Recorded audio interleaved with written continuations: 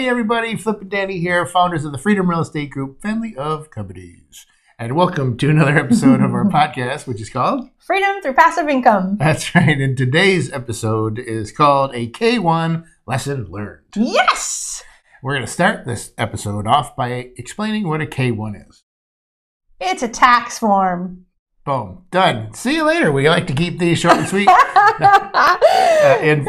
But we were just talking about K1s because this is just with not being in syndications for very long. Somebody had said, had emailed all of us, and I was copied on the email, and they were asking, hey, do you know where my K1 is? And I was just, is that a dog food? What is it? What is he looking for? K1, K9. I can see where the confusion comes in. Anyway. But yeah, the simple answer, it is a tax form. Right. It's a tax form that you're going to get on syndications, that if you're doing syndications with us, that's the form that you're going to get. Somebody recently just asked, am I going to get a 1099 as well on these syndications that we're doing? No, you're not. The K1 is going to have all of the information that you're going to need to give your CPA to do what your CPA does. We are not CPAs, we are not financial planners, and none of the above. None of those. But we did learn a lesson about K1s, and that's what we're here to talk about. This is a document that you need to get to turn into your accountant, CPA, or whatever for you to do your taxes. That's correct. And so March 15th is important, right? Yeah, March 15th is important for the partners. Right. April 15th is important for the investors. Got it. And so there's a two-tier thing. And so Flip and I were just talking about this before we started recording this. And he was like, okay, so what are we going to be talking about here? I said, oh, you haven't been getting all the emails. Yay. So here's this lesson learned that we've got. And I'm going to say this before I get into the lesson. Don't be afraid of lessons learned, right? Because we're in real estate and it's just life in general. Yep. But you're always going to learn lessons.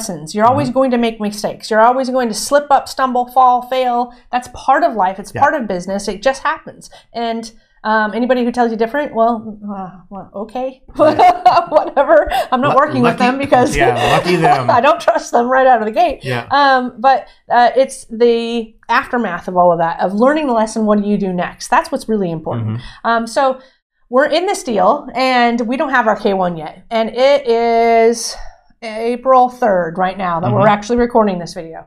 And we don't have our K1 yet. Now, we were supposed to do our partnership return on March 15th. That's when we should have gotten ours. That was a few weeks ago. Yeah. So we filed an extension. Our investors in this particular deal need to be filing their taxes by 4/15, and it's now February 3rd, and we still don't have ours. Now, our CPA needs a 2-week turnaround in order to get ours, do our return, and be able to get the K1s to our investors. So here's how this looks. We've got this big deal, and it's a big deal, and the entity level, the property entity dirt level, the very, very, very beginning of this entire deal needs to kick out the very first K1. The very first K1 is going to our partners. And our partners did get their K1 on March 15th, exactly when they needed to get their K1. Just in time. However, they didn't have time to actually, give it to their CPAs and do their returns by March 15th. So they also filed an extension, but the K1 is now with their CPAs, and their CPAs are working on their partner level tax return. And then they're going to be able to kick out the K1s to us and their other investors. And so we're waiting on ours. As a result, our investors are saying, hey, are we going to get our K1 yet? And we're like, we haven't gotten ours, and we can't give you yours until we get ours. That's right. Because once we get ours, our CPA is going to do our partnership level return. Then we're going to kick them out to the other investors. So we are, fingers crossed, we keep on asking and asking and asking, please, can you just hurry. Here's the lessons learned. Is now going forward, and we have a big notebook with lessons learned, right, that we change. Now going forward, as we do more deals with other people, if we're not fully in control of it, like the 48 unit, we're fully in control of it. Our investors are going to get a K1 on time.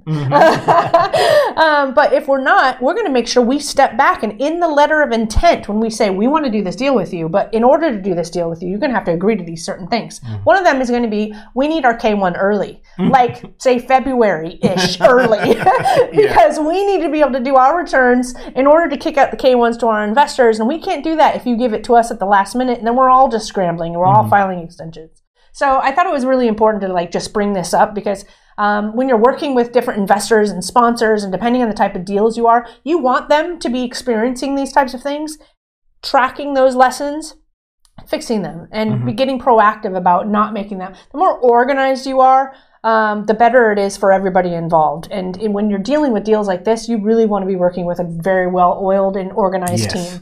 Now, the property level entity that got the K-1 to our partners on time, they've been in the business 40 years, right? They've never really needed to get K-1s returned faster than that. It's never been an issue for them. So that's even a new thing for 40 years down the road. Now it's a new thing for them going, oh, right. You had to do your returns. Yeah. Okay.